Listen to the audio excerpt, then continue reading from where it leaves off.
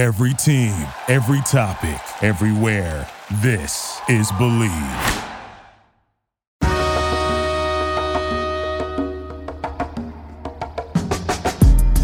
You're listening to MAV Sports Take. Whether it's breaking news or sports business, this is your home for unmuzzled and unconventional sports talk. With Assistant General Manager, Director of Player Personnel, and three-time world champion on his resume, David Turner has a thing or two to teach you about pro football.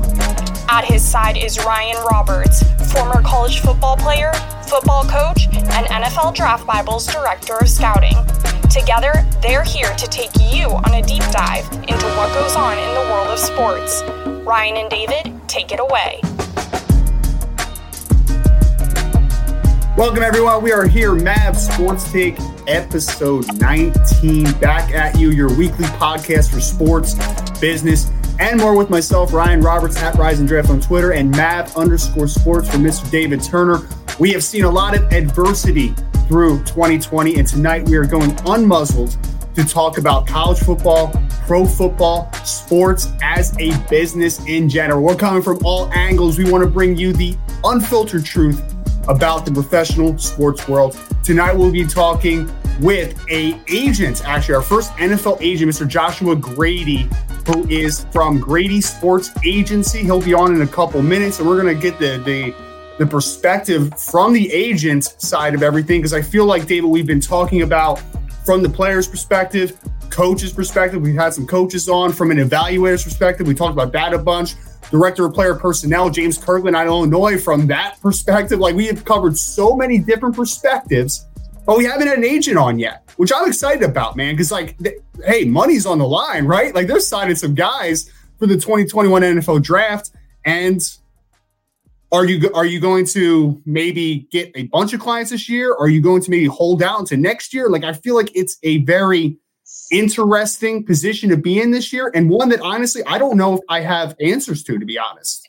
No, I'm with you on that. I mean, it's our first. I mean, we had Jill Baxter on with the ladies seminar, and then this is going to be our first young agent. You know, Jill's been in it for 20-something years, and she represents a bunch of different clients. But this young man that's coming on tonight, Joshua, I think he's going to give us a nice comparison to what veteran agents might be doing and what he's going to do, what his strategy is for this year. And also, I want to talk to him a little bit about what he's doing with his current clients, how he's trying to get them jobs, what kind of creative methods he's maybe how to, incorporate this year to try to reach out to teams and let them know his guys are ready to go. So, it's going to be a fun conversation. I'm really looking forward to speaking to him. He's a guy that I don't know too well, so I'm always down to meet new people and extend my database a little bit more too. Absolutely. And we're going to bring Joshua on in just a second. Before we do, as an aspiring scout, do you know the inner workings of a pro personnel department? This week at Friday Night Scout School, we'll be diving deep into the pro scouting departments. We will be talking weekly advanced scouting reports, free agent workouts, and free agent introduction. This is often a department that is unknown until free agent time of the year, but so much more is produced weekly from this department than you would ever even imagine.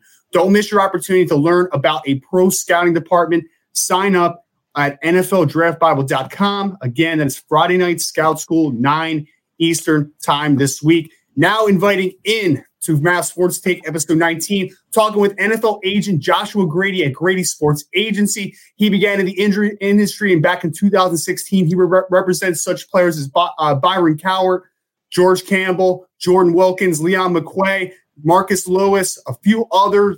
In the last 4 years that he's been on the scene, he's had draft picks in every cycle so far. He's also the host of Agent Talk podcast, which I have tuned into. Does a lot of excellent work. Joshua, I appreciate you joining us tonight, man. How you doing? I'm good. I'm doing well, Ryan. I appreciate the intro. Can y'all hear me? Are we good?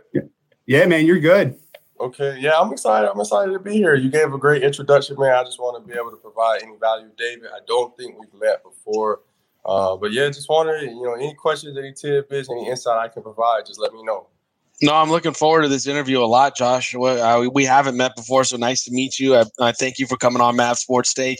Here at Mavs too, we're unmuzzled. Just go and say whatever comes to mind when it hits you.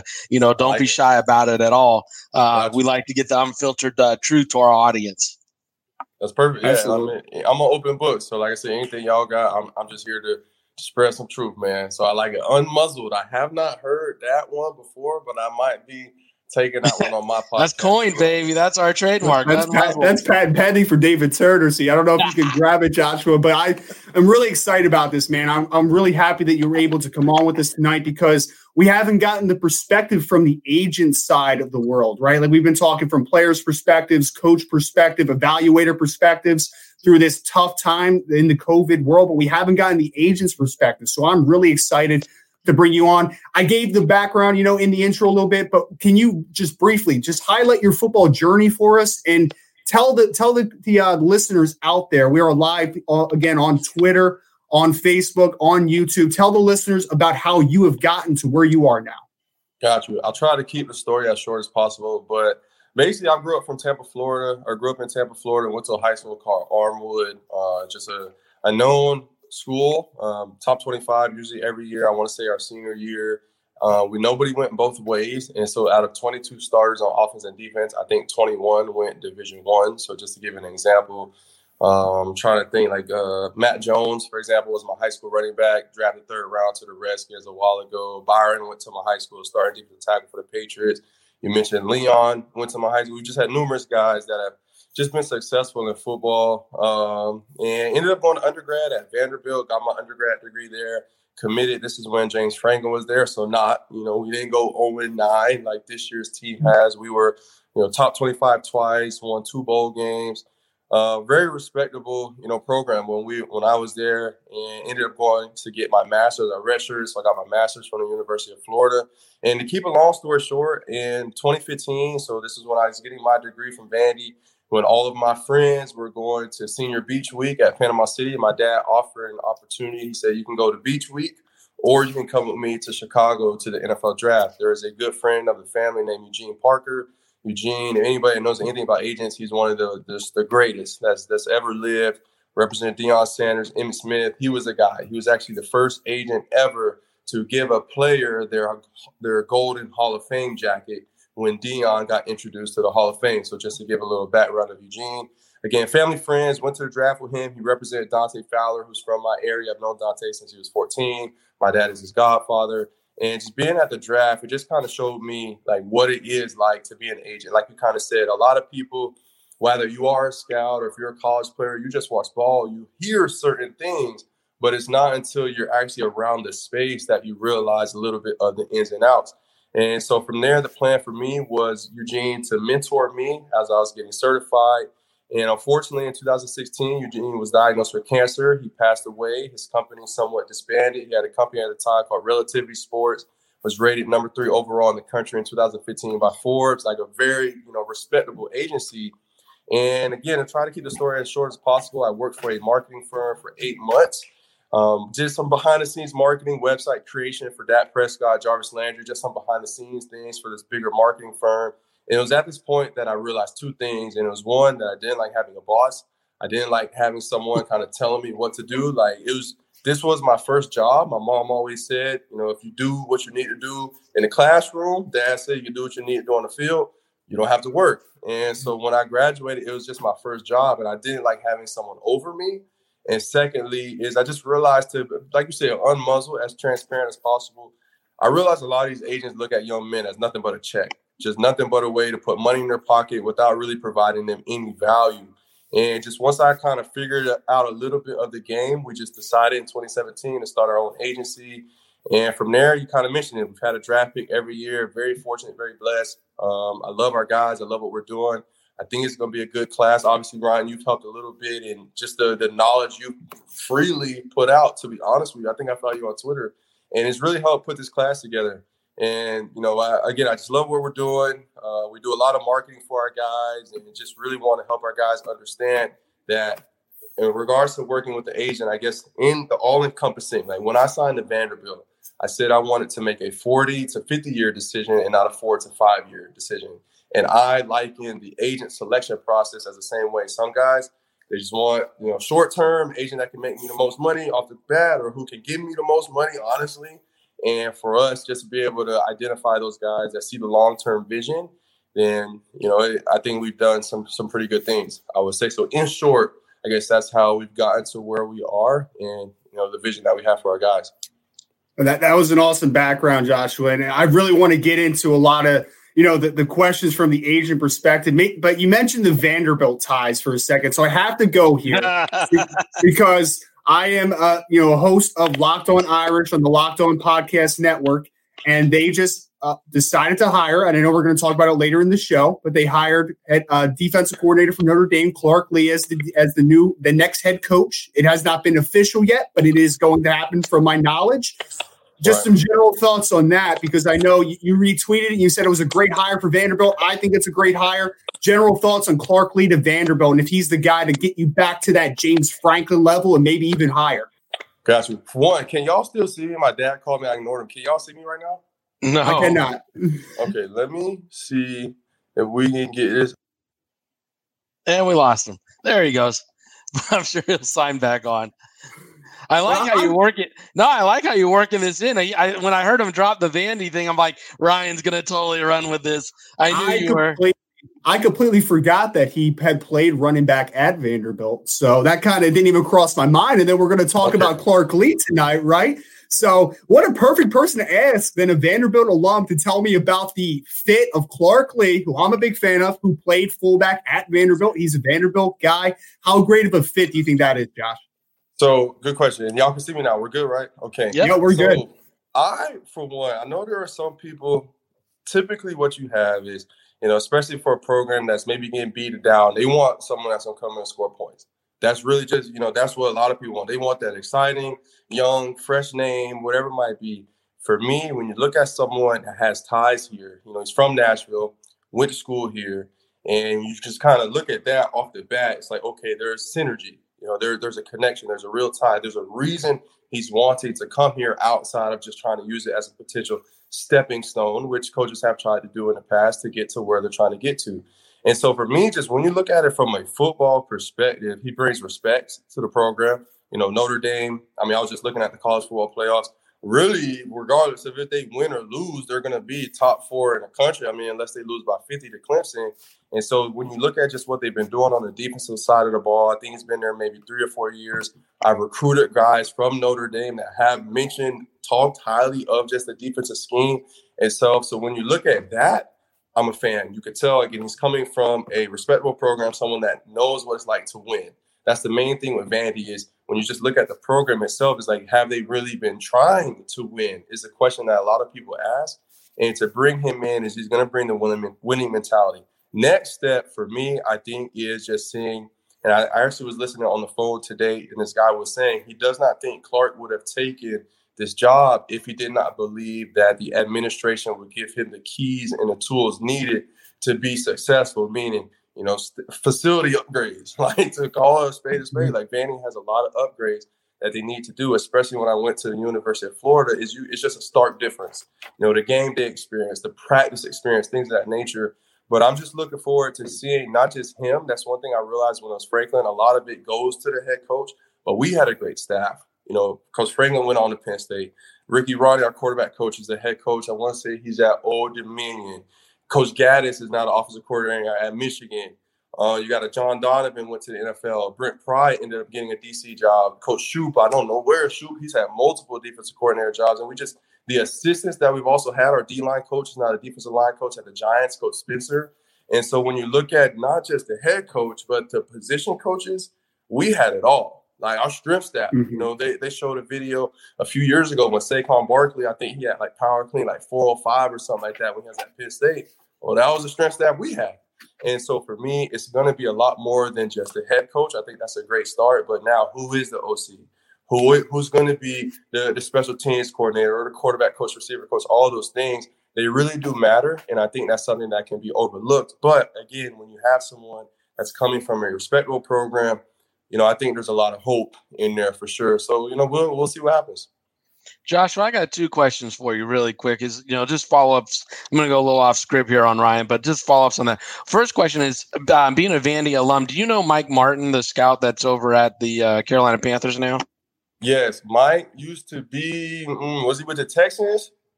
He was the assistant director of college scouting at the Texans, and now he's a scout over at the. But there's rumors Mike might wind up getting the college scouting director job up at the was it Washington Redskins or former Washington Redskins? Sorry, for Washington football team this coming year. So I didn't know if you knew Mike or not because he's also a running back vet from Vandy.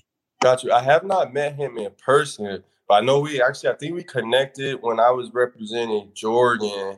This was during Jordan's pre-draft process. Maybe, I think this was 2018. Yeah, the 2018 draft is when I first connected with Mike. Talked to him a few times since. I want to say it's either him or it's another Martin that's also from the Tampa area.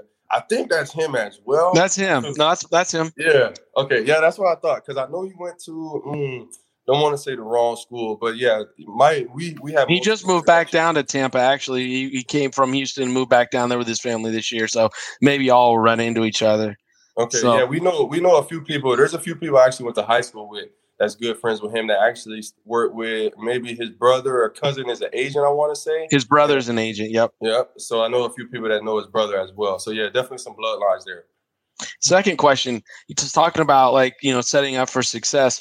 Do you have any indication on who the recruiting coordinator is going to be at Vandy now? Because I hear Ryan Roberts is very good at recruiting and finding talent.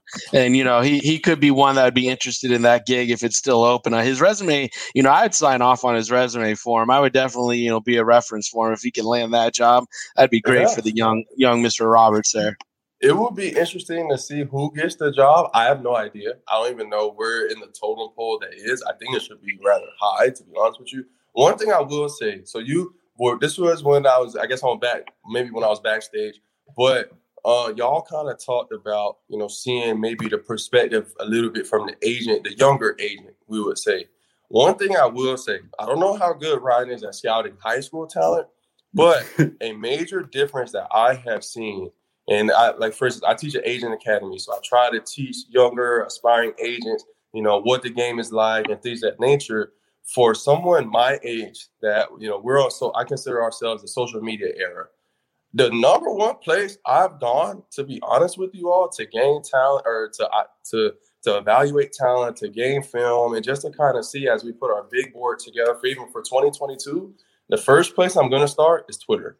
Like, that's the first place. Like, when you look at, like you said, a Ryan, I'm assuming, David, I don't think I follow you, but I will, and I would imagine you the same thing. Nobody follows me. I have like a tablet, and I chisel out some words on it once in a while, like the 10 Commandments once in a while. I'm not like Ryan. I am not as good. We make fun of that all the time because I'm very archaic. Grace, I got a gal that does it for me, most of it, because if she didn't do it, nothing would go up. Nothing. I got you. Understood. But like I was saying, whether it's him, there's a few other individuals that you just follow on Twitter that you get into March or get into the summer, they just putting up clips, and talking about him. And it really does help because as a younger agent, I don't know every GM. I've met a few. I don't know you talked about director of college scouting. I don't know every director of college scouting. Even some of the ones you do meet along the road, you might call them, text them, you'll never hear back just because they're like, oh, this is a newer agent. What can he do for me? To be honest. And so to be able to have individuals, I guess that's another thing I realized when I started out.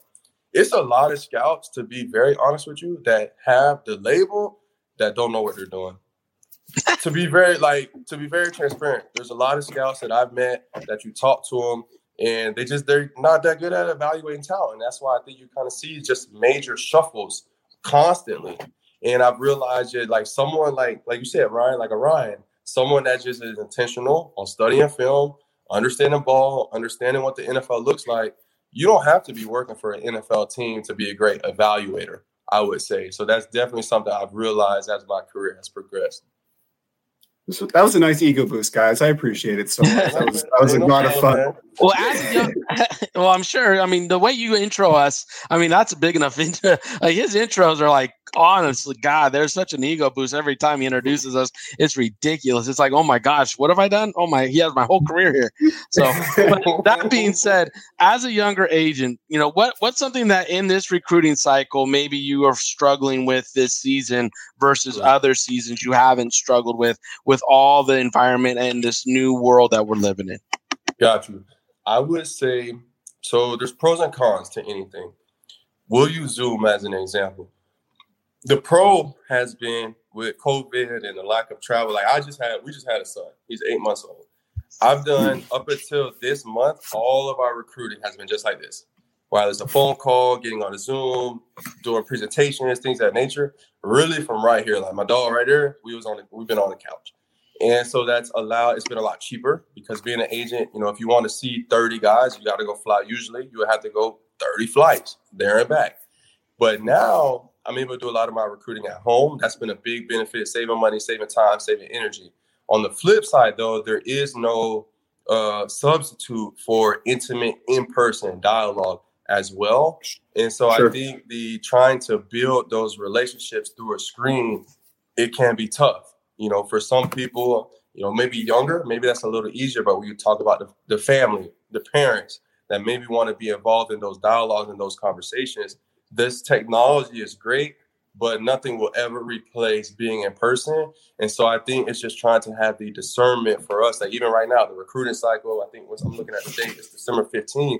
In roughly 2 weeks, it's over. The cycle's over. And so I'll probably be taking a few more trips. I'm actually supposed to go to the Northeast this week, and they about to have some sort of snowstorm. Talking about they getting 18 inches of snow. I'm in New Jersey, man. That's my day to my day right now. Yep, yeah, that's it.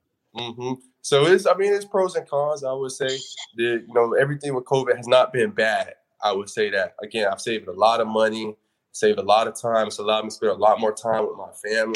And honestly, this will probably be our best recruiting cycle just yet. So I think, being able to adjust, that's one thing Eugene told me is as an agent, you're nothing more than a problem solver. Like that's what you are. You solve problems. Like a lot of people think it's about just the contracts, and that's a good amount of part. But, if it's a 5-year contract, once they sign, you ain't got nothing to do for 5 years unless player gets cut and all of the things. But being able to just try to solve the day-to-day problems in the world, stuff going on in the world, I think that's a lot of where the focus is right now. Mm-hmm. And let me ask you, Joshua, because I think there's several angles that agents might be taking this season, and you can completely correct me if I'm wrong, or at least just let me in on what your mindset is about it. I feel like some agents are going to bypass this cycle and say too much uncertainty. I'm not putting my money out there. I'm going to just, whatever. I'm just going to go on to 2022, hope for better. And then I think that there's going to be some agents that are going to say, I'm going to get some bargains this season because there's going to be some uncertainty. But hey, some of these kids might catch on. There might be under the radar guys because they haven't gotten a full slate of games, whatever it might be. What is your mindset about the challenges of understanding how many clients you can take on and just the demographic of for this cycle? Gotcha. Good question. And I would say for sure you hit it on the head. Is one big approach we want to do is we wanted to eliminate risk, or as much as we can lower risk. And in doing that, what we have decided to do is when our class comes out, it's mainly seniors. There's a few juniors we're recruiting, but it's mainly seniors. And that's because of the All-Star games. Last year with Pro Day, for instance, like you mentioned, George Campbell. With George, when we signed him, we were going to sign him anyways because George's family, but just as a tangible look is with George, we're like, okay, we have this guy with a lot of upside, but he potentially maybe we need to try to get into an All-Star game, or if he got invited to the combine, he didn't, then he really needed to have a ball, just a standout pro day. He's someone 6'4", 205. We knew he was going to test well. He was just someone that if teams were able to see him in person, that they would be like, wow, okay, let's give this guy an opportunity. But with COVID canceling pro day, for example, that's a major opportunity for him taken away. And this year, we don't know what's going to happen. I know the Senior Bowl has sent out invites. We don't really know if that's going to happen. Even with the combine, typically, I think every year was it 300 guys that get invited to the combine? 350. 250 is, it's 350, 350. Maybe they cut that number down, to try to reduce the amount of exposure, things of that nature. So right. Even again with pro days, we have no idea if a kid is in the state of Pennsylvania, and it gets to March, and then they come around with some sort of regulation that, we can't have such and such amount of people and social distancing. Well, their pro day is canceled. And so for me, I think the main thing we try to do is recruit guys based on the film. Guys that when you just turn on the tape, you can tell they're a game changer. And I would say that has been the biggest philosophy for us. And you also just talked about just kind of with the demographics as well, is most of our recruiting is going to be on the east side. It's been on the eastern side of the states, to where if we do need to travel or guys are going to train, it's not that far apart. So I guess that would be my main philosophy, trying to reduce the risk and just really trying to reach out to guys that we believe are not just going to get drafted, but guys that we feel have long-term potential within the NFL. Now, Joshua, are you going after or recruiting any of the opt-out players that opted out playing this season? I know you said only a few juniors and mainly seniors, but no opt-outs? No, there's a few. I'm open. We reached out to, what's the lineman? Slater, the lineman from Northwestern. Rashawn Slater. Yeah. He's a good one, man. He's a good one. And that's the crazy thing, too. It's guys that are about to be like first or second round picks. I reached out to Rashawn like last September. So, like, not this September, but the one before. So he's just an example. His dad pretty much was like, y'all aren't what we're looking for, respectably. That's okay. But he was, out of all the guys that opted out, I reached out to Caleb Farley. So this was, most of these guys, I reached out to them like this time last year. I reached out to Caleb Farley, Rashawn Slater. I'm trying to think anybody else. I don't think anyone else that opted out. We had reached out to Journey Brown. I know he had the heart condition. So there's a few guys that we did at one point try to recruit, but none that we're still actively looking at.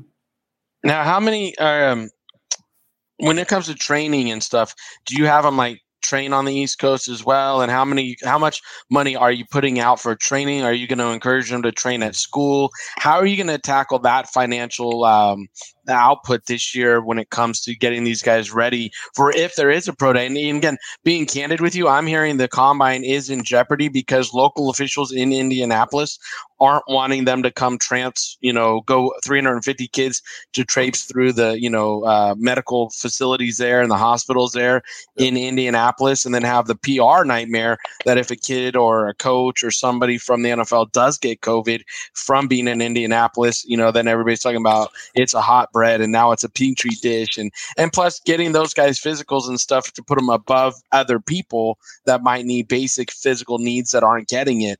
I hear the local officials in Indianapolis are really skeptical of having it there this year. So, what is it you're going to put out for training without the certainty of a pro day or even the combine? That's a really good question. And that's exactly what I was saying is all it takes is for the state, nobody with football, but all it takes is for the state to come and say, this isn't happening and it's not going to happen. So to answer your question, every guy is going to be different. What we've tried to do, for instance, like in Dallas is an hour and a half flight for me, nothing too crazy.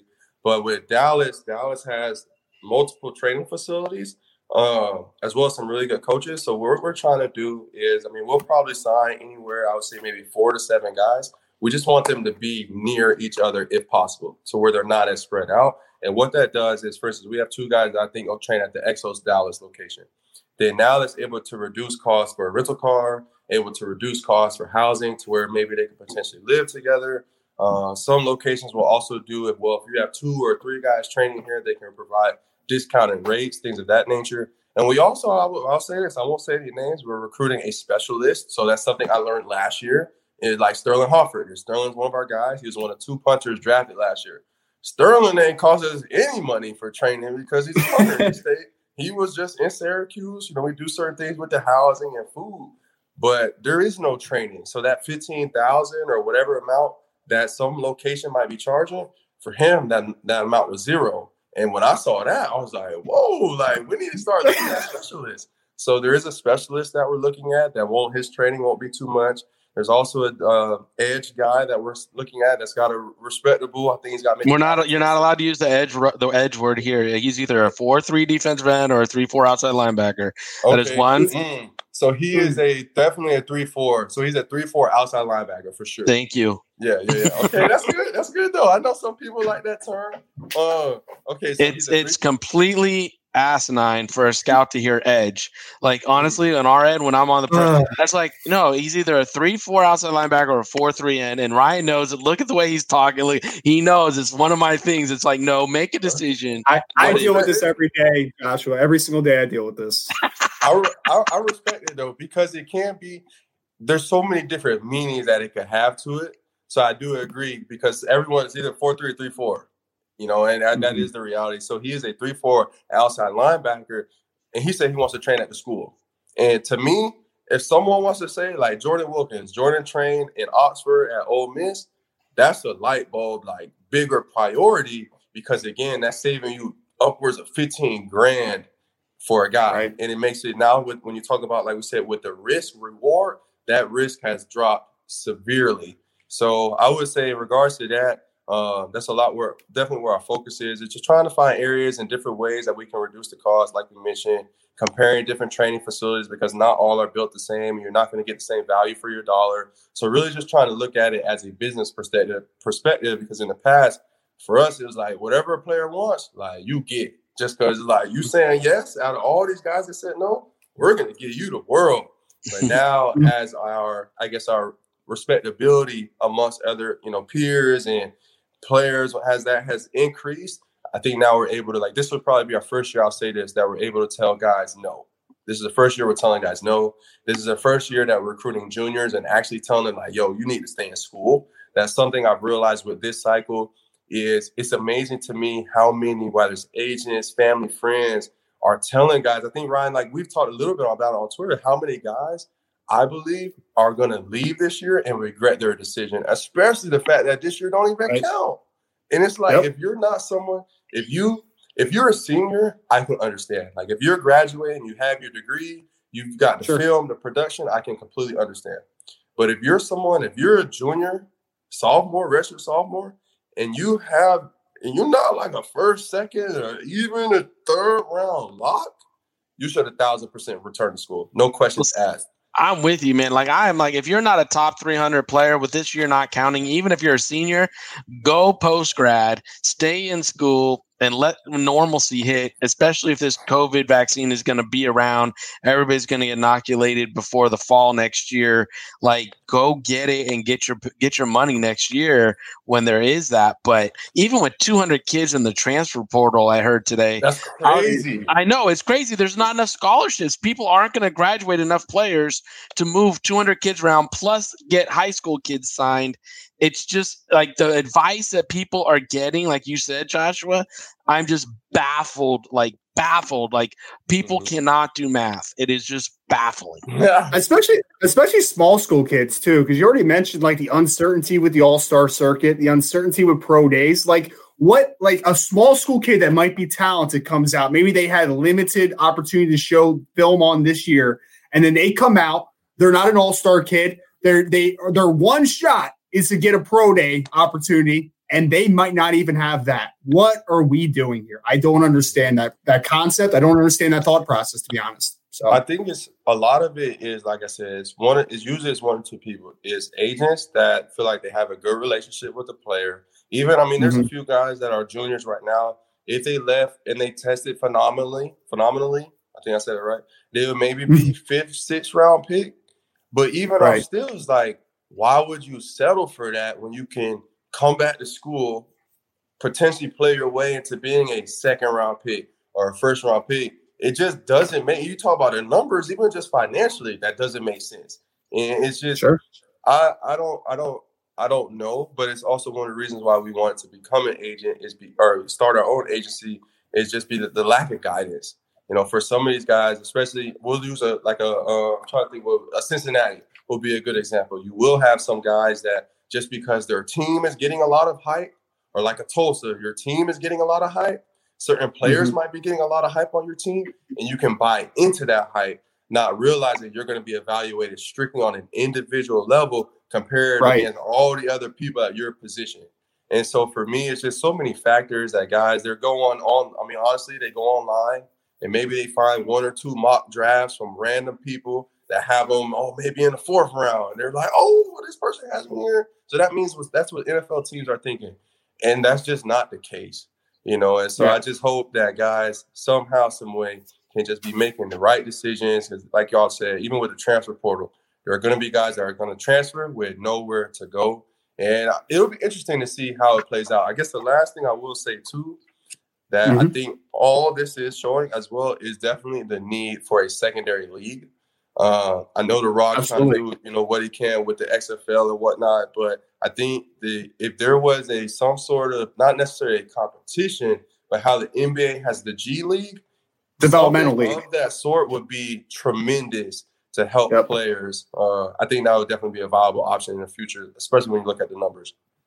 Oh, absolutely. Absolutely. I agree completely with a lot of the points you made. And this is why, like, I get inboxed by players all the time, right? And they ask just like general opinion on it. I'm like, if I haven't seen them, I'll say, I can take a look, just give you some general thoughts. There's also the NFL advisory board, which you might want to look into, which is a great option to take. David Turner will write you a scouting report, a guy that was in the scouting departments of NFL teams, CFL teams for 18 years. Like, those are things that when you're making that decision, should be things that are weighing in your mind. I want as many opinions on my game as possible. I know, Joshua, we've taken up a bunch of your time. I think we have 2 questions left for you. I want to just ask briefly about, we talked about, hey, are the pro days going to get shut down? Are the testing going to be possible? For this cycle specifically, after the cycle that you just went through in 2020 NFL draft, I'm sure that you're probably taking account a lot more foresight this go around, knowing, hey, if this happens, I probably have to have a plan B or a plan C or a plan D. Like, I have to be prepared. How has that changed the next step for you as you're going through the process, just kind of understanding like, hey, I need to be prepared for anything that comes my way?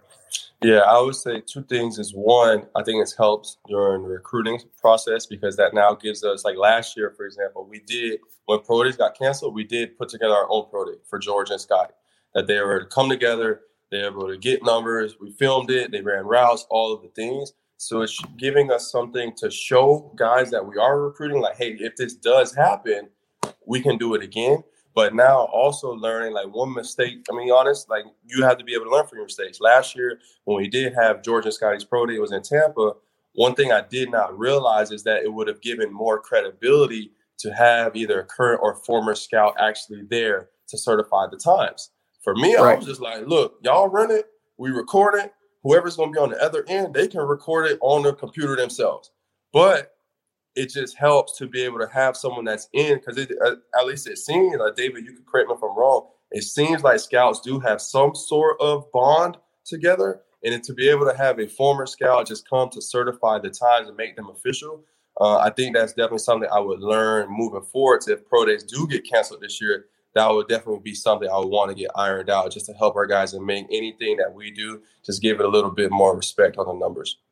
Well, you're right on that. I mean, last year with COVID being so fresh, I was approached a few times by schools even to come certify the times, but I just didn't know enough about the disease, so I stayed home. But this draft season and over the summer, I paired with a company called ANC, and we held a lot of combines that we certified all the numbers myself. I took every 40, did all the measurables, and again, this coming season, I'm available to do that if you need me to do that. We might be in contact. Yeah, let me know. Absolutely. Mavericks, again, that's why I started Mavericks years ago, because I wanted to give people like yourself and the players, any athletes, it's not just football players, it's athletes, to know what's on the mind of the interviewers and people that have the jobs that you are trying to get. So we train players like how to do the interview process, how to go through the process, understand what the Wonderlic is really testing you on, understand what, questions might be coming your way when you're answering a question, how to answer the question. All that kind of stuff, because we want to help you get a leg up on the competition when it comes to professionalism and maximize these opportunities, not just, concentrate on your 40 speed, concentrate and be the whole package. But that being said, we want to help in any way we can at Mavericks. So if that means certifying numbers, absolutely. I know plenty of people around the league that will take my numbers and say those are verified because David took them, 18 years in. So last question though for you. What is your advice that you can give to athletes who are weighing the option to go back or enter into the draft? Any selections who represent, represent them or whatever? Like, how are they going to?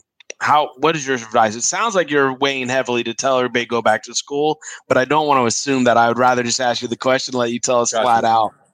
Yes. I would say, I mean, you kind of nailed it. For me, is I ask guys, when do they get their degree? That's the one question you want to know. When do you get your degree? Because if you're someone, you got your degree, then now you compare it to where do you rank, realistically in regards to this draft class. And you just give them as much honest assessment as possible. I was talking with a dad of his kid at Boston College, and really good player, probably be, if he tests well, maybe a 4th or 5th round pick. Letting him know, though, like, talk with such and such team. They believe he has the talent to be a potential 2nd round pick, and just providing that value to them and letting them make the decision on their own. For me, I would say, again, like you just mentioned, my advice for guys has been just try to get as much information as you can and just realize, like, if you are a guy that maybe you're going to go and draft it this year, you might want to return. If you are a guy that maybe even if you're going to be a 5th, 6th, 7th round pick, but you have a lot of upside, you might want to return. And that's really, I mean, there's only been one player that I've said that I told him I think it would make sense for you to leave. And that's because I think he's going to be a 2nd, 3rd round pick. And he's a junior. And he also will have his degree. He enrolled early in school. So it would have to be the perfect storm of you have your degree, you believe you're going to get drafted day 1, day 2. And if it's not that, my take is to go back to school. Now, again, we talked about the seniors. That's a little different. But especially those that you've only been in school maybe 2 or 3 years, to me, it's a no-brainer. Nope, it's just like I would say this as well. The last thing, no plug, we do have a documentary. It's called The Long Game. It's on Fox Sports, but like we call it The Long Game for a reason. For guys in this situation, because I tell guys this, like for a lot of these guys, why they leave or why they decide is they feel like, man, I'm so close. Like I'm just so close to just a taste of being in the NFL. But I just tried to make them realize, like, look, yes, you might be close, but what makes sense in the long run? What makes sense in the long term? So that'll be above anything else. I would say that's my take, is just trying to get guys to understand what makes sense in the long run. And for them, if there's someone that maybe listens, then what it does is, well, maybe we don't sign them for 2021 when they would have been maybe a 6th or 7th round pick. But come 2022, they look back and be like, man, I remember when I talked to Grady while all these other agencies were telling me to leave. They do what they need to do this 2021 football season. They know who was there giving them the honest and real input that hopefully allowed them to increase their draft stock by a few rounds. So, we'll see what happens. Awesome. Well, again, we're here with Mr. Joshua Grady of Grady Sports Agency. Josh, we appreciate you again, man, taking some time with us tonight, giving you the floor if you want to plug social media, the website, wherever we can find everything that you're doing. Got you. And David, I am going to follow Mavs Sports on Twitter as soon as we get off of this. But yeah, I'm on IG, Twitter at Agent Grady _ Very straightforward. Our website is gsafootball.com, Grady Sports Agency. Podcast, Agent Talk. We're on Apple, Spotify, YouTube, all the things. And anybody, if there's anyone listening to this, if you want to be an agent, marketing rep, things of that nature, if there's any way I can help, I just want to be able to give value. Feel free to reach out to me on any of the platforms. We'll chop it up. And if y'all have any hidden gems as this next draft cycle starts, my DM is always open. Okay. So yeah, just let me know. But Ryan, David, I appreciate y'all having me on here. It seems like I can tell already y'all provide good value to the people listening. So, if anything else, whatever it might be, any way I can do, just let me know. Appreciate just make sure you send Ryan your stuff so I can get you some Mav gear and I'll send it out to you. I'll get it out to you as soon as I can. But yeah, I'll send you some and we'll get you some Mav gears and let you rep us a little bit. That'd be great. I really appreciate all your time tonight. I know we tied you up longer than we had told you. It's all good, man. My wife she's on the Peloton right now, so she said, "Go ahead, take your time." So yeah. Awesome, Josh. Yeah. I love it, man. So just send me your mailing address. We'll get you some Mavs Sports gear, brother. Appreciate it. We'll talk again soon. I know I have some more hidden gems for you, though. Yeah, I know you got me, bro. So, David, let me see what you got, too. But, yeah, if y'all need anything, I'm here. Feel free. I'd love to get on whatever. Any way I can help, just let me know. Absolutely. Thank you so much. Y'all have a good one. See you, man. Oh, David, that was fun, man, wasn't it? That was a really good interview. I enjoyed that thoroughly, to be honest. Oh, me too. Like I said, it was the first time I met him. You knew the guy, and I thought he was a great interview. I loved how he was unmuzzled, and he just brought everything to the table for our audience to listen to and hear about from the agent's perspective. He's telling guys to go back, get their degree. He's telling them to go get more film and then have an opportunity to test when the tests come around next year, because this year is so uncertain. And what I loved about him is he's real. He understands that it's not a perfect storm this year. It's actually a very difficult one for these young men to make it. And he realizes that pro days could be canceled. All-star games are going to be off the normal circuit. So it's really difficult. So let these young men enjoy being in college and being kids still. Don't put them out into the workplace where they're going to find rejection right away. Yeah, absolutely. And I feel like he has a good perspective because he's a former player, former college athlete, and now he's transitioned to the agent side of things. So he knows what these guys are kind of going through a little bit, the emotions of what's happening being a college athlete, making tough decisions at a young age. Like I feel like he has a good head on his shoulder. He's doing some great things. Hey, 4 straight year, your first 4 cycles, you have a guy drafted, not off to a bad start there at Grady Sports Agency. So again, thank you so much to Joshua Grady for coming on with us tonight. We want to transition into some of the topics of the week. First and foremost, I know, David, we talked with Josh on this a little bit, because he's a Vanderbilt grad, Clark Lea. I want to hear your thoughts on this, though. We got Mr. Clark Lea, defense coordinator for Notre Dame.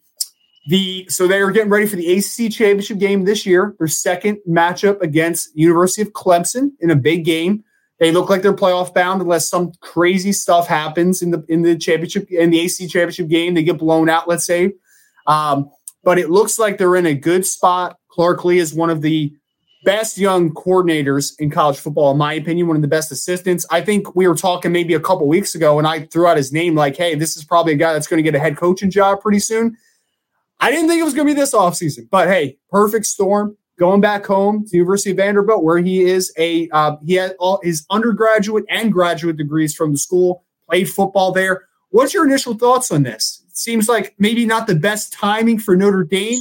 The National Signing Day is tomorrow, but hey, man, they got Vanderbilt got who I consider to be a very good coach.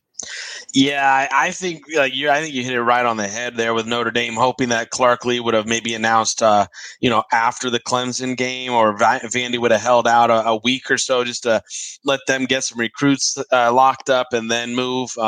It makes the ideal match. I think Vandy, is feeling pressure from a few different sides, and they didn't want their job to be, lingering and sitting open. So they went and got their guy. And, I think he's a really good young coach. And like Joshua was saying, he's got ties to the school. He's got ties to the area. So recruiting avenues and pass to them should be pretty good. And Tennessee isn't what it used to be. I mean, I think they're up and coming. I like what they're doing at Tennessee, but again, they're not what they used to be. They're not, the juggernaut they once were. So I think Vandy, and again, the problem there that it's, I think, always been there is the admissions.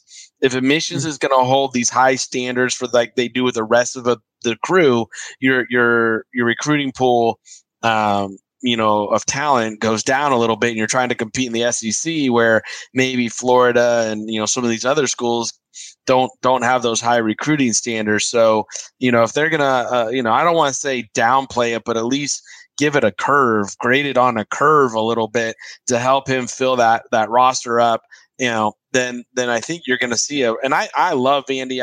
I know the facilities and things need a little upgrading, but I think as a location, as a school, as a place to go to school there in Nashville and everything, it's a beautiful spot to be. So for me, I'm really excited for him to go there. I think it'll be a great opportunity. It's going to be a program on the rise, somewhere I'm going to watch for intently. I've been watching. I had a friend there. He just passed away, but Osea Lewis was a coach there. He had cancer and he's passed away. So I've been watching Vandy for a few years, and it looks like I'm going to keep watching him now and see how this young coach does there. Yeah, and I will say Vanderbilt has shown, right? Like people make jokes about him being like the bud of the SEC. We saw when James Franklin was there, though.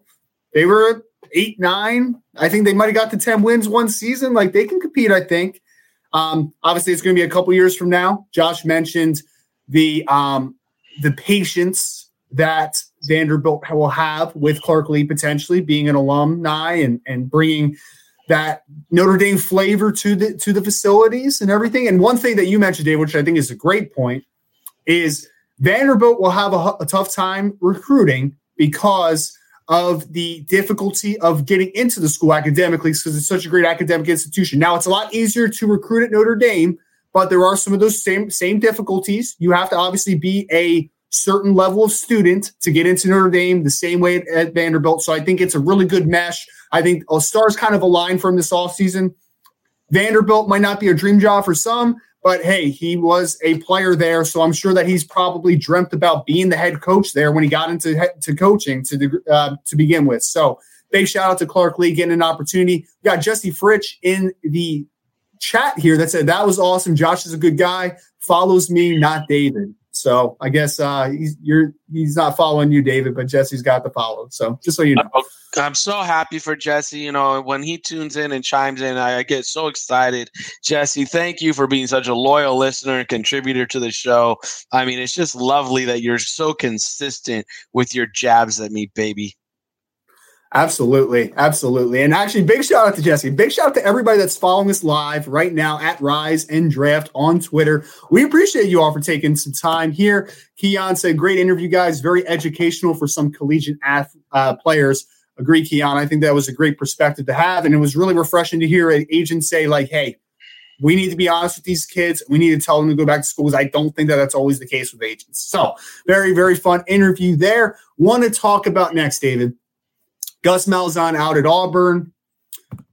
What's the next step for them? We see Vanderbilt already make a decision. I don't know how quickly this job is going to come. I mean, I don't know how quickly this job is going to be filled. Let's start with you here, though. Maybe give me a name or two that you think might be interesting guys for the Auburn position. Because I got a couple guys for you.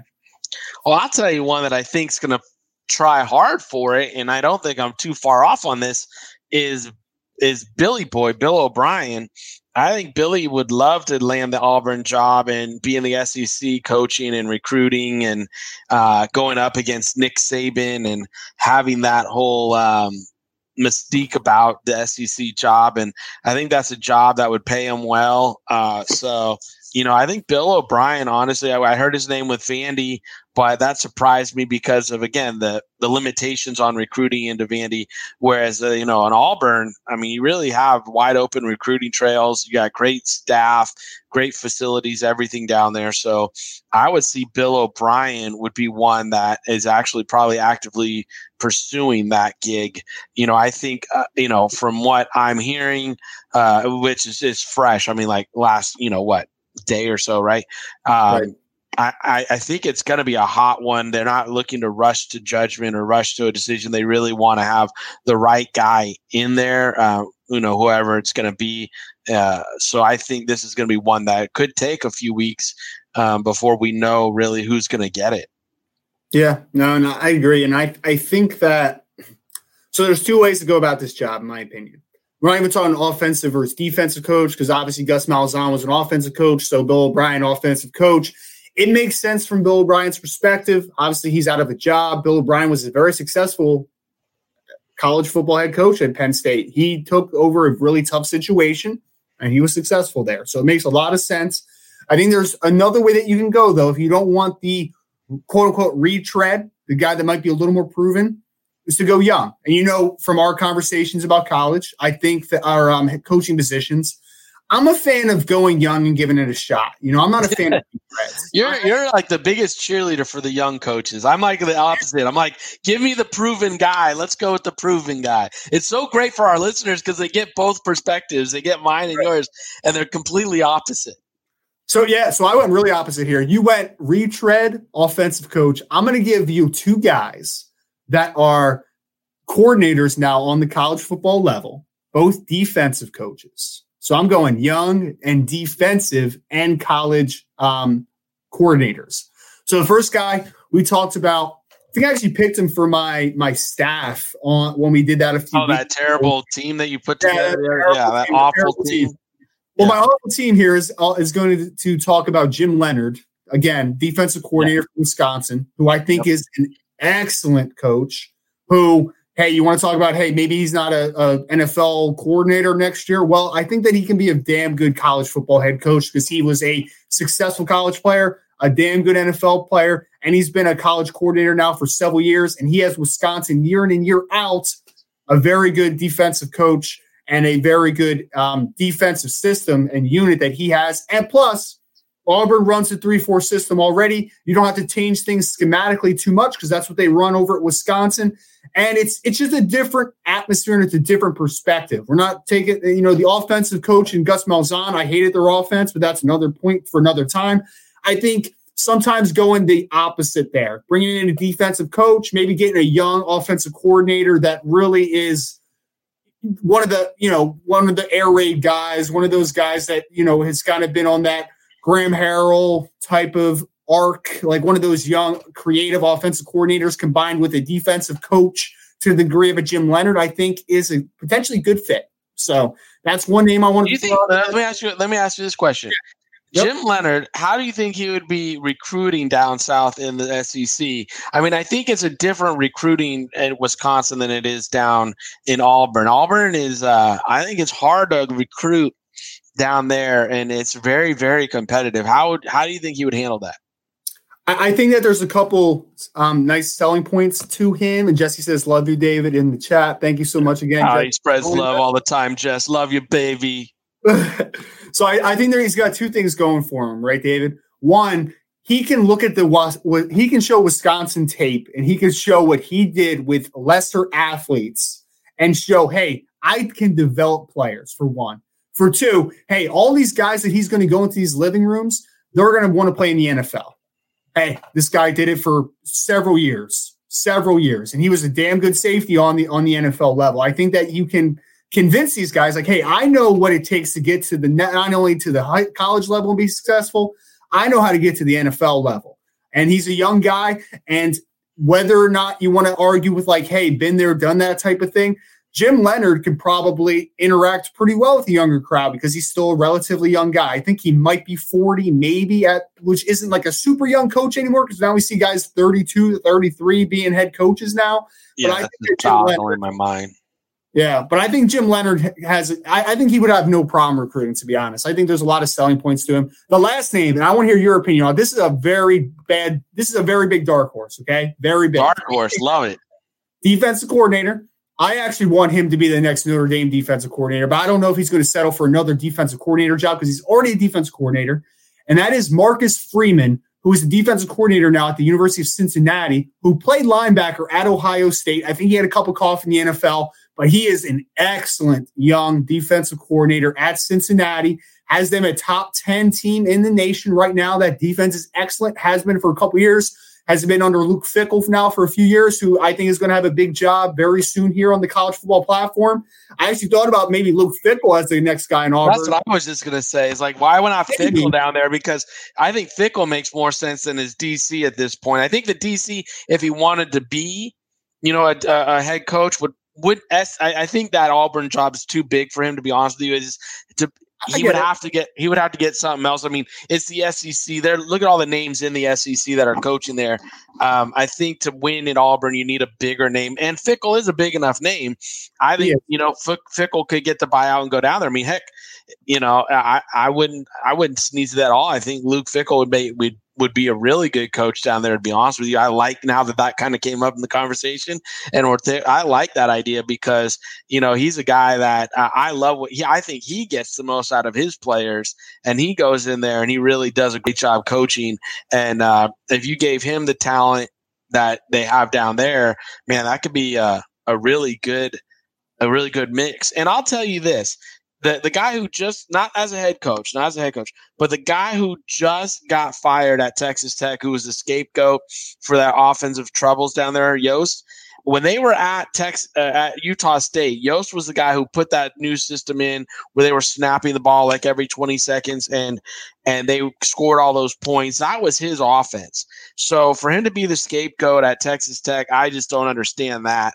And I think it was more defensive problems down at Texas Tech than offense, because more often than not, the offense put numbers up. The defense just couldn't stop anybody. But he would be a good offensive coordinator for whoever takes that job at Auburn, to at least interview him, because he's a good young coach that, again, I think would make still a very good offensive coordinator. And if you gave him the kind of talent that Auburn gets, it could get silly. It really could get silly there. No, and I think that you actually convinced me on Fickell while I was talking through it, because I didn't even really consider Fickell for some reason, because I just think of him as like a Northeast kind of guy, a North guy, like he's going to stay up there, and I don't know. But maybe he's the next Michigan coach. I don't know, even though he has Ohio State ties. But here, how about this one, David? I'm going to change it. Ready? Yeah. Luke Fickell to Auburn, and then Marcus Freeman promoted to head coach at Cincinnati. Is that better for you? I like that better. But I think if Luke Fickell goes, I think Freeman might want to be the DC down at Auburn. I'm just saying he could, because it's a bigger job. And in a year from now, 2 years from now, that job could lead into a South Carolina style job or a North Carolina style job or something, but again, if he goes and he keeps it rolling at Cincy, there's nothing to say that wouldn't lead into those kind of jobs too. Absolutely. Absolutely. And we have Damani Stasner, who is in the chat with us. He said, just stumbled upon you guys during the great interview with Josh, recent Vandy grad and undergrad recruiting intern. We'd love to chop it up with you guys off air in the future. Absolutely, man. Yeah. We will absolutely chop it up. We appreciate you for being live with us and enjoying the interview. And now the rest of the podcast. Appreciate you, Damani. Absolutely. Give us a follow, man. Shoot me a DM. I'll be able to connect anytime here. Next topic we want to get into. Got to buzz through these because we got some fun mailbags tonight. We're going to do the mailbag at the last segment, as we always do. Pac-12 championship game. Right now, we are scheduled to see the USC Trojans. I almost said fighting Trojans for some reason. I don't know why. Because every road goes back to Notre Dame for you. That's why. What? No. The fighting Irish, the fighting Trojans. What do you got on the brain? The fighting something. Well, I hate USC anyway, so it doesn't matter. I know you do, because you're a Notre Dame guy. All right, man. All right. Chill out. David, stop blowing my stuff, okay? All right, so we got the USC Trojans now slated to take on Oregon potentially over Washington, who is dealing with some COVID concerns. So, David, let's paint this picture real quick, okay? Pac-12 is in the same boat with the Big Ten, right? They are like, nah, we're good. We don't want to play. Pac-12 comes back very late, have a lot of guys opting out specifically in that conference. Now it seems like a makeshift Pac-12 championship game. Is there a good team in the Pac-12 this year? Oregon's talented, but they're rebuilding a little bit. Washington, same story. USC, I want to buy into USC because there's a ton of NFL talent on that team. But hey, man, Clay Helton, is he a guy? Now we're looking at a makeshift Pac-12 championship game. Oh, man, you have to think that the Pac-12 is a little bit of a mess right now. Oh, I do. And you know what's messed up really is Colorado was supposed to play Oregon this weekend, and then all of a sudden that rug just got slid out from underneath them. And, they're like, okay, well, now we don't have a game to play. Then we need that game to be bowl eligible and whatever. And all of a sudden, nope, you don't get one because, we need to have a Pac-12 championship game. And, Washington's COVID is messed up, so therefore we got to slide in Oregon. So it affects two different schools or all three schools, and to me it's just a situation that is messed up. The whole year is messed up in my eyes. I think even last year, what was it? Your boy down at Mississippi State had a nice little rant about this year in COVID. Yeah, it was. I don't know if you heard. Why is he my boy? That's your boy. So you should go. Go listen to that. But again, I think it's USC. I kind of like USC. You turned me on to that quarterback before they even started playing, and I started. Yeah, and I was like, wow, that guy's he's pretty talented. His arm talent is really interesting a lot for next year because he's only a true sophomore this year. So I think it's going to be interesting to watch him. But yeah, I think that it's all, to me, every single conference championship this year, everything should have an asterisk, except for the ACC, to be honest with you, because honestly, the ACC is going to have a 10-1 or a 10-0 team and a 9-1 team match up. They played a full schedule, and they're matching up, getting ready to get it on. So that one's not, and you could say Florida and Alabama too is no asterisk, even though they've both had their concerns and things go on down there. So those will be interesting, but the rest of them, I mean, Ohio State's a joke with what's going on there. They're betting every rule and possibility for them. And again, now we're seeing it out west with, USC, and this whole thing happened. So, that's my take on it. I don't know what your take is, but I think it's messy, so I'm going to let the people that make all the money decide things to that degree. All I know is Notre Dame's 10-0, baby. One more win, and we're in the playoff. Even if we don't get the win, we're probably in the playoff. So I was going to say, even if you lose to Clemson, so that's not going to knock you out of the playoffs. And again, everybody wants Notre Dame in the playoffs. Everybody wants Ohio State in the playoffs for ratings. So therefore, that's why they're going to be there. I think this is going to be the first year. I think even if Clemson loses to Notre Dame, this is going to be the first year, I believe, that the first playoff ranking, the top four that started, is going to finish as the last playoff. And that's never happened before. And those four were set. That's the way they want it. That's the way that they want it, bro. It's all the business. I mean, but Alabama's undefeated. Ohio State, whatever. We can talk about that at a different time. But they're undefeated. They've won every game they've played. Notre Dame has won every game they've played. And Clemson's only lost one football game. They've just backed it up on the field, those top four. You know what I mean? When they played. But if Clemson loses to Notre Dame a second time, then Clemson shouldn't go. I'm sorry. At that point, who are we putting in? Because I think the fifth right now is Texas A&M. We're putting Texas A&M in? I would rather see a one-loss team, a Texas A&M, a one-loss team who's played every game they've matched up on, played every game that's lined up, get in there and give the opportunity to play. Here's my question, though. Ready? So Texas A&M played Alabama, and we all saw that outcome, right? I think it was a 20-point loss or whatever it was. Alabama's a really damn good team, okay? So don't get me wrong here. My thing, though, is if we're looking at Clemson, let's say they lose two very close games to the number 2 team in the country. The only team they've lost to is Notre Dame. What is more impressive, the 9-2 record with 2 close losses to a top 2 team, or a 10 or a 9-1 record with a loss to Alabama by 20 points? Which one's more impressive to you? I don't know, man. I think it's a good debate. I think it's a good debate too, and I don't think it's going to matter because Clemson's going to beat them this weekend. But that's just another conversation we'll pick up on Saturday morning when we tune in. Notre Dame's in either way. It doesn't matter. They could lose. They're still going to be in the playoffs. Not if they get pounced by 21.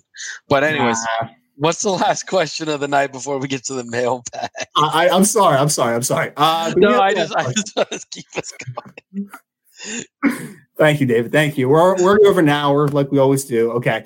Last thing that we want to touch on, bowl season. What's it going to look like? Real quick, David, is there going to be a bowl season? What's it going to look like? Or do we have any answers here? If you were a person that had a high authority and made decisions, what would bowl season look like this year? I'll be honest. I don't know if finances make sense for bowl season. And when I say, for me, if you can't have fans in the stands, I know there's TV revenue for these games and content, but without fans in the stands, how much money are these bowls making? And without the Rose Bowl parade and all the other stuff that goes on with the Rose Bowl, what's really the lure there, and how can they get it? And will local governments allow for these bowl games to have people there, or even be able to take place with the COVID spiking so much as it is right now?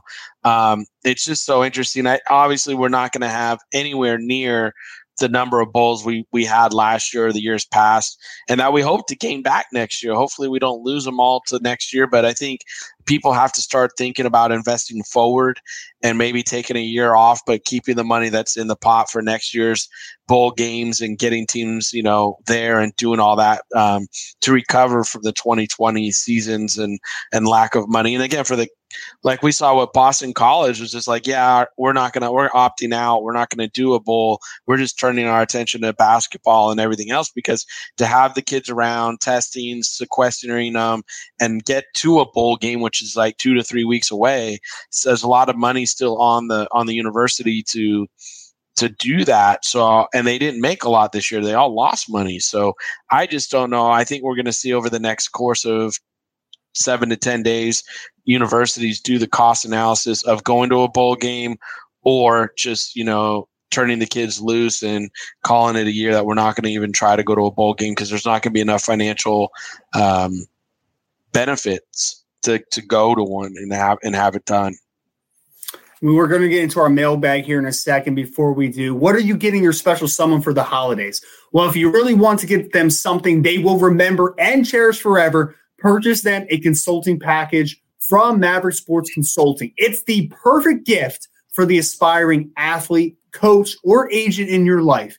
A consulting package from Mavericks will be a gift that continues to relinquish revenue long after their training is complete. With so much to give, think of your loved ones this holiday season with a consulting package from Maverick Sports Consulting today. Visit mavericksportsconsulting.com for more information. David, we had some great mailbag questions this week. Again, man, I really appreciate everybody who submits questions each and every week because we just continue to get some awesome ones, and we got some fun ones here. So I'm going to start with Monsmoy, hashtag White Farmers Lives Matter. Okay, yeah, that's a name on Twitter. That's a name on Twitter. It's a new one. I don't think he's following me, but I'm sure he's following Jesse. Yes, I'm sure he's following Jesse if Jesse is still listening. Strong D-line or strong O-line? One or the other, which is more important? Ooh. Oh, it's a good one, right? Ooh, why put me on the spot with the hog mollas up front?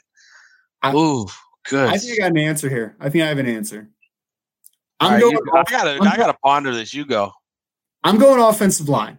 I feel like there's more things you can do to neutralize the defensive line with quick passing game, misdirection.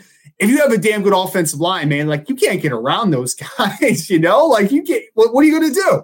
I think that all good offensive line makes running game easier, makes the passing game easier, makes quarterbacks more comfortable. I think I can get around a subpar defensive line, but if you have a dominant offensive line, I think that really speaks volumes to success.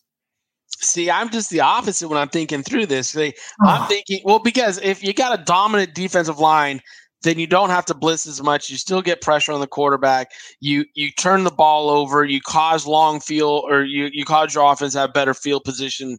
You get the pressure on the quarterback. You don't get run all over.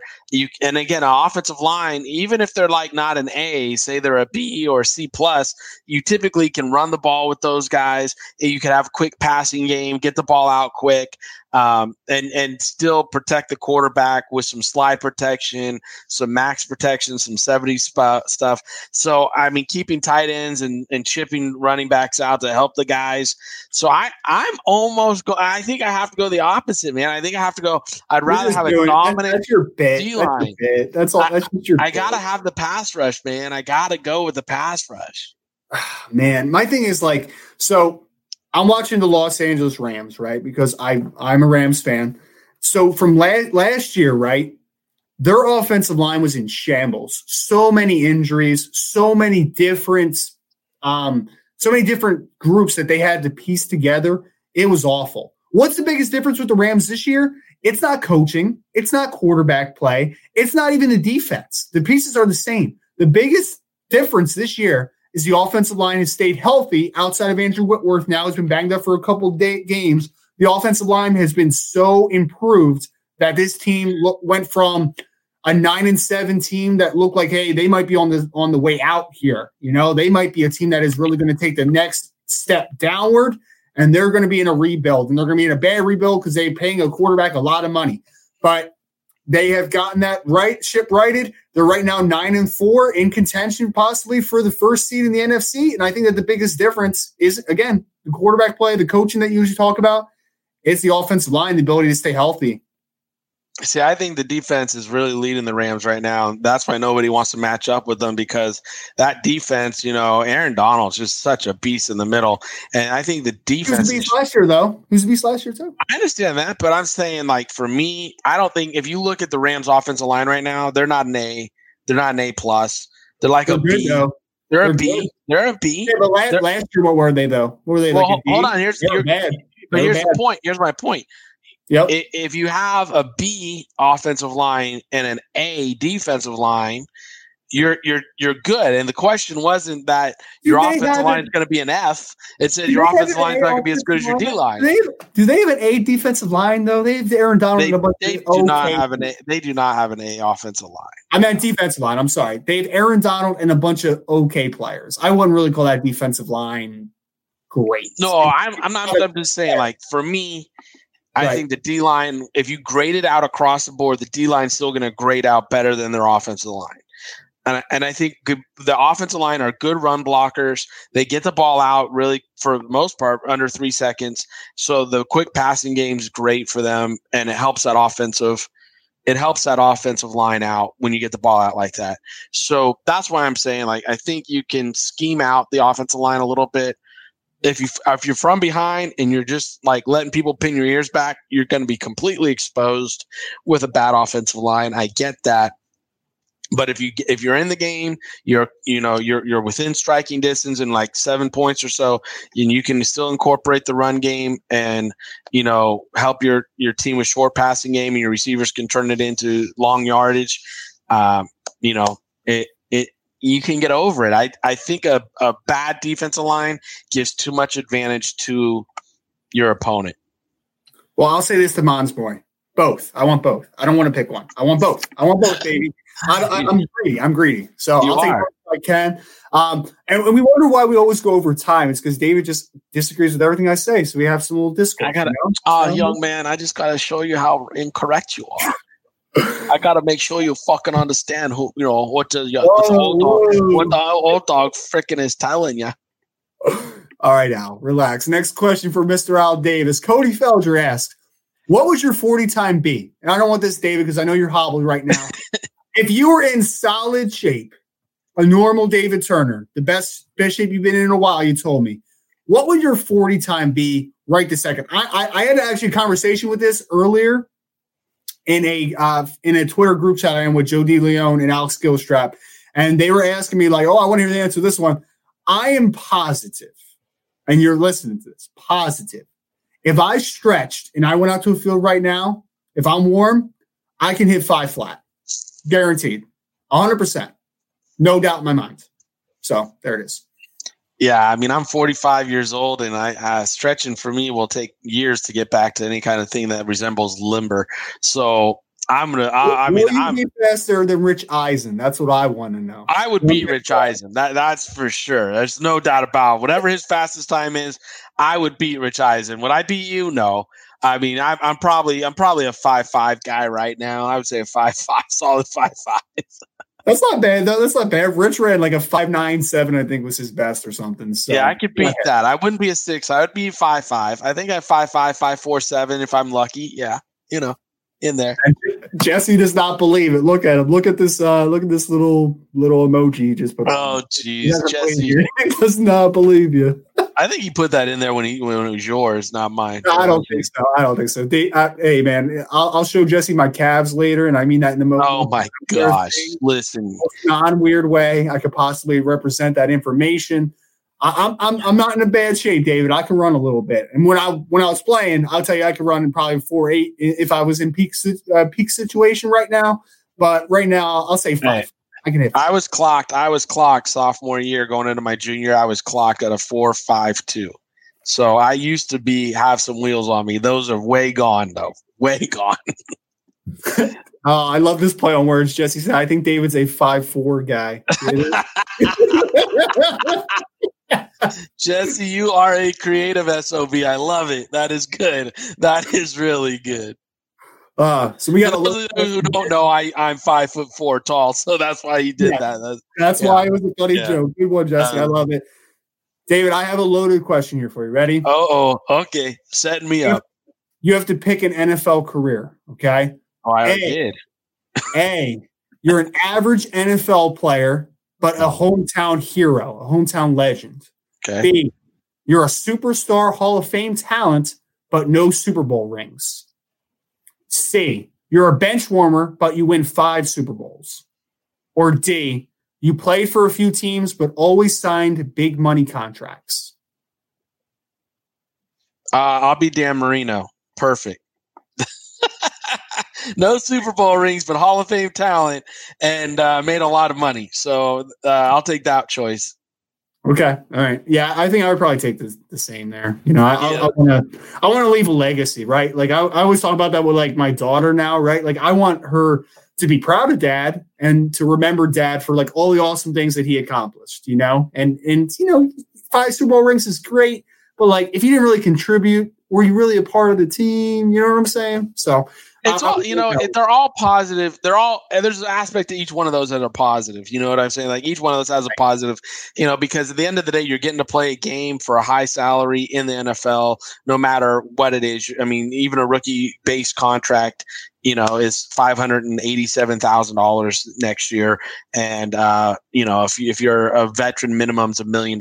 So, I mean, if you're making that kind of money, that's helping do everything for your family and all that. So again, there's no bad answer there, but if you ask me, I'd be a superstar, you know, Hall of Fame guy, always on the verge of hopefully winning a championship. And then, you know, if it never happened, it never happened. Like a Philip Rivers, like look at him. He's made a ton of money. You know, he's on the verge of winning, had a ton of babies, and on the verge of, you know, possibly winning a Super Bowl, maybe not in his career, but he's still going to be a Hall of Famer. And that, you know, his post-playing career is going to take over wherever it's at because of his resume he's built on and off the field during his playing days. So it's a shame that like we're so quantified by that one Super Bowl ring. Because like if Dan Marino won one single Super Bowl, people might actually, I mean, because I know some people do, like the Dolphins fans or even people that don't really take Super Bowls into account would say like Dan Marino might have been the best quarterback ever because like he was amazing, right? But like if he would have one Super Bowl ring, the conversation is completely different about Dan Marino. Well, the other thing that hamstrings Dan is I think he only had one appearance in the Super Bowl too. Right. And there, so it wasn't like he went to, like Jim Kelly went to 4 Super Bowls and lost all 4, right? Like he got him to the show in 4 consecutive years. That's like ultra impressive. Not winning them is you know his Achilles, but again he got his team there 4 straight years, and no one's played more football games than I think those 4 years that the Bills played. I mean, think about that, getting to the Super Bowl all 4 years. I mean, that's most football in a 4-year span that I think anybody's ever played. So that's impressive to guys like me, you know, who think of the effort it takes to get into that game every single year. So, but again, that question is a great question. Thanks for putting it in. And, you know, I think you don't lose with any of the answers. Absolutely. And shout out to Craig Forrestall at @that_sports_guy. Big shout out to him. Been on his podcast before. Awesome guy. Jesse wishes you good luck with surgery, David. I know that you thank him so much for that. And thank everyone out there who's keeping David in your prayers and best wishes about to get surgery. You know that we are here for you, David, if you need it. Absolutely. No, I appreciate everybody. The love and the outpour has been incredible the last couple of days, and I appreciate all the prayers and all the well wishes. So thank you, everybody. And we have 2 questions left. We're going to keep this under 90 minutes. So I did good this time, I think. So next question we got from Lorenzo L. at Lorenzo Lazo. He asked, how realistic is this situation?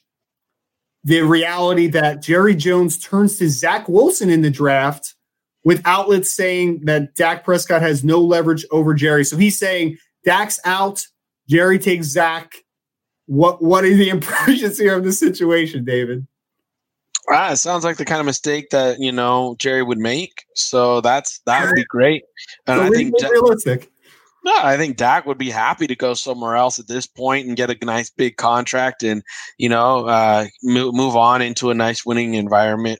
Because the reality is, if, you know, think about the Indianapolis Colts get Dak Prescott, don't they just become like one of the favorites? You know, if Philip Rivers moves on and they go and give Dak a nice contract and boom, he's there for the next 10 years. And, you know, behind that offensive line and with that running game that we're seeing develop there, I mean, that's an instant, you know, the Super Bowl, you know, favorite for next year in my eyes. So, you know, I mean, if Jerry wants to do that, let him make that mistake. I'm not a Zach Wilson fan. Everybody who listens to me knows that, understands that. I'm not as high as other people are on him. I think, he'll come down to reality the closer we get to the draft and the more people really digest his film and not just watch him on TV. All right, there's your take. David says Zach Wilson's a little overrated. Last question of the night from Jack Dispo at Jack_Dispo. He gives us the situation. 4th and goal from the 9-yard line, down by 5 points with 3 seconds left. So we're in a must-score situation here on the last play of the game. He asks, pick your ideal quarterback and 12 or 11 personnel to get the touchdown and win the Natty. Playing Alabama's defense as well. He put that in there. I'll start here, David. Right? So playing 12 personnel here. Playing 12 because I want those big targets in the red zone. I'm going to go with Kyle Pitts as my flex tight ends. Maybe move him around a little bit, get a little leverage, motion him across, playing the H, playing the slot, wherever I feel like putting him. I think that you can cause a lot of mismatch opportunities there against linebackers or safeties potentially down near the goal line. Then my second tight end is going to be Mr. Pat Freiermuth from Penn State. He's a big you took my guys. No, I didn't. Did I? Yes, you did. Yeah, I told you before we went on I was going Pitts, and then while we were thinking about, I was like, oh, the Penn State tight end. That's the other one I want. Yeah. Fine. I'll change it. I'll let No. You're good. Go ahead. Okay. If I can have Freiermuth, in all honesty, if this wasn't just 2021 specific guys, NFL draft guys, I'd probably take Michael Mayer from Notre Dame because that dude is legit, but he's only a true freshman. So we're going to have to wait a couple years to talk about him. So Pat Freiermuth as the big body guy, 260-pound tight end. He has that big frame that you love in the red zone. You can also do a little bit of blocking down near there if that is what you so choose to have him do on the last play of the game, max protect. I don't know. But anyway, so those are my two guys. Running back. I have Kenneth Gainwell, the running back out of Memphis, who's actually an opt-out player, but he is the really athletic pass-catching running back that I want near the goal line. He has great hands, over 600 yards receiving last year. He is the guy that I can even motion out, go to empty. Like, there's a lot of things you can do with Kenny Gainwell. My 2 wide receivers that I want, one is going to be Jamar Chase, another opt-out guy for LSU, but that is your super physical, winning at the catch point type of wide receiver that you want near the red zone. I think he can do a lot of damage there. And then my last guy I would probably choose, I'm going to go with Devonta Smith from Alabama, just because I think that he has great body control. He can do some things in the air as well. He's shown a propensity to score touchdowns. I think that he gives you a lot of flexibility. And my quarterback, usually start with the quarterback. I'm going to end with it. I'm going to take the best one in college football, Trevor Lawrence. Run, he can pass, he can do whatever he wants. He's got that tall frame. He can navigate, he can extend. Anything you want in a quarterback, Trevor Lawrence can do. So again, Trevor Lawrence, I got Jamar Chase, Devonta Smith, the wide receiver, and then my tight ends are going to be Mr. Kyle Pitts and Pat Freiermuth. David, the floor is yours here. Well, I'll lead off with, we're really similar in a lot of things. And again, I don't have enough time to really think back my trio here, but I think the 2 tight ends are right on. I like both those guys. I think Trevor Lawrence would be my quarterback. If I had to pick one from this draft class, absolutely be Trevor. Because you got a run pass option quarterback there that could do some things. Now, as far as receivers go, I think the Devontae Smith kid is a great one out of Alabama. I'm taking Tony out of Florida, and here's why. Because as the motion fly option, he gives you some stuff that you can get creative with. His initial quickness is really well off the line, so he can lose some guy. And again, if you're going 12 personnel, you can run some kind of motion where he maybe splits in between tight ends, does a natural rub off of one of them, and then he's wide open with his speed and his body control to catch the ball. He's made some great adjustments to balls this year. So, I really like Tony a lot. And then running back wise, I'm contemplating, who it would be. I mean, there's a good class of running backs this year, and I like Etienne so much that, I think he can find but the running back I think I would have to choose the running back at North Carolina. I mean, that kid Williams. Yeah, I think that kid, he's really an impressive young man. And I think having him in the backfield, having those 2 tight ends, Lawrence, and then Tony and Smith at the receivers really gives you an incredible 5 skill position players to score on that play. Well, I love Javonte Williams, man. He had an insane run this past weekend where he absolutely obliterated one of the Miami defenders. David, that was a good game, by the way. I don't think we really talked about that too much. No, we're looking at what the time is. You said we're going to be under 90 minutes. We're about to be under 90 minutes. I am going to close this out here. Again, we thank you all so much for following along with us tonight. Thank you so much for following along with Mavs Sports Take episode 19. Myself, Ryan Roberts, at Rise and Draft on Twitter, at Mav_sports, Mr. David Turner. We appreciate you so much. We would also appreciate if you want to throw us a review, some feedback, what you liked, what you didn't like, what you would like to hear from us. Throw it out to us on Twitter, again, at Rise and Draft or at Mav_sports. We appreciate you all so much. This Friday, again, we're going to go into the pro football scouting department. So make sure to sign up today at NFLDraftBible.com. Make sure to check out MaverickSportsConsulting.com for the packages. We are right on the cusp of the official kickoff of draft season. So very important decisions that are about to be made. So make sure to check out MaverickSportsConsulting.com, NFLDraftBible.com as well. We thank you all so much for taking the time tonight. Make sure you like, share, and follow us on Twitter, Instagram, LinkedIn, and Facebook. We thank you all so much. We will see you again next week, same time, same place. Thanks for listening to another episode of Mavs Sports Take. Connect with us on social media, share your thoughts on today's episode, and tell us what we should take on next time on Mavs Sports Take. Want more from our hosts, David and Ryan? Visit MaverickSportsConsulting.com and learn how we can help you take the next step in your sports career. Until next time, this is Mavs Sports Take.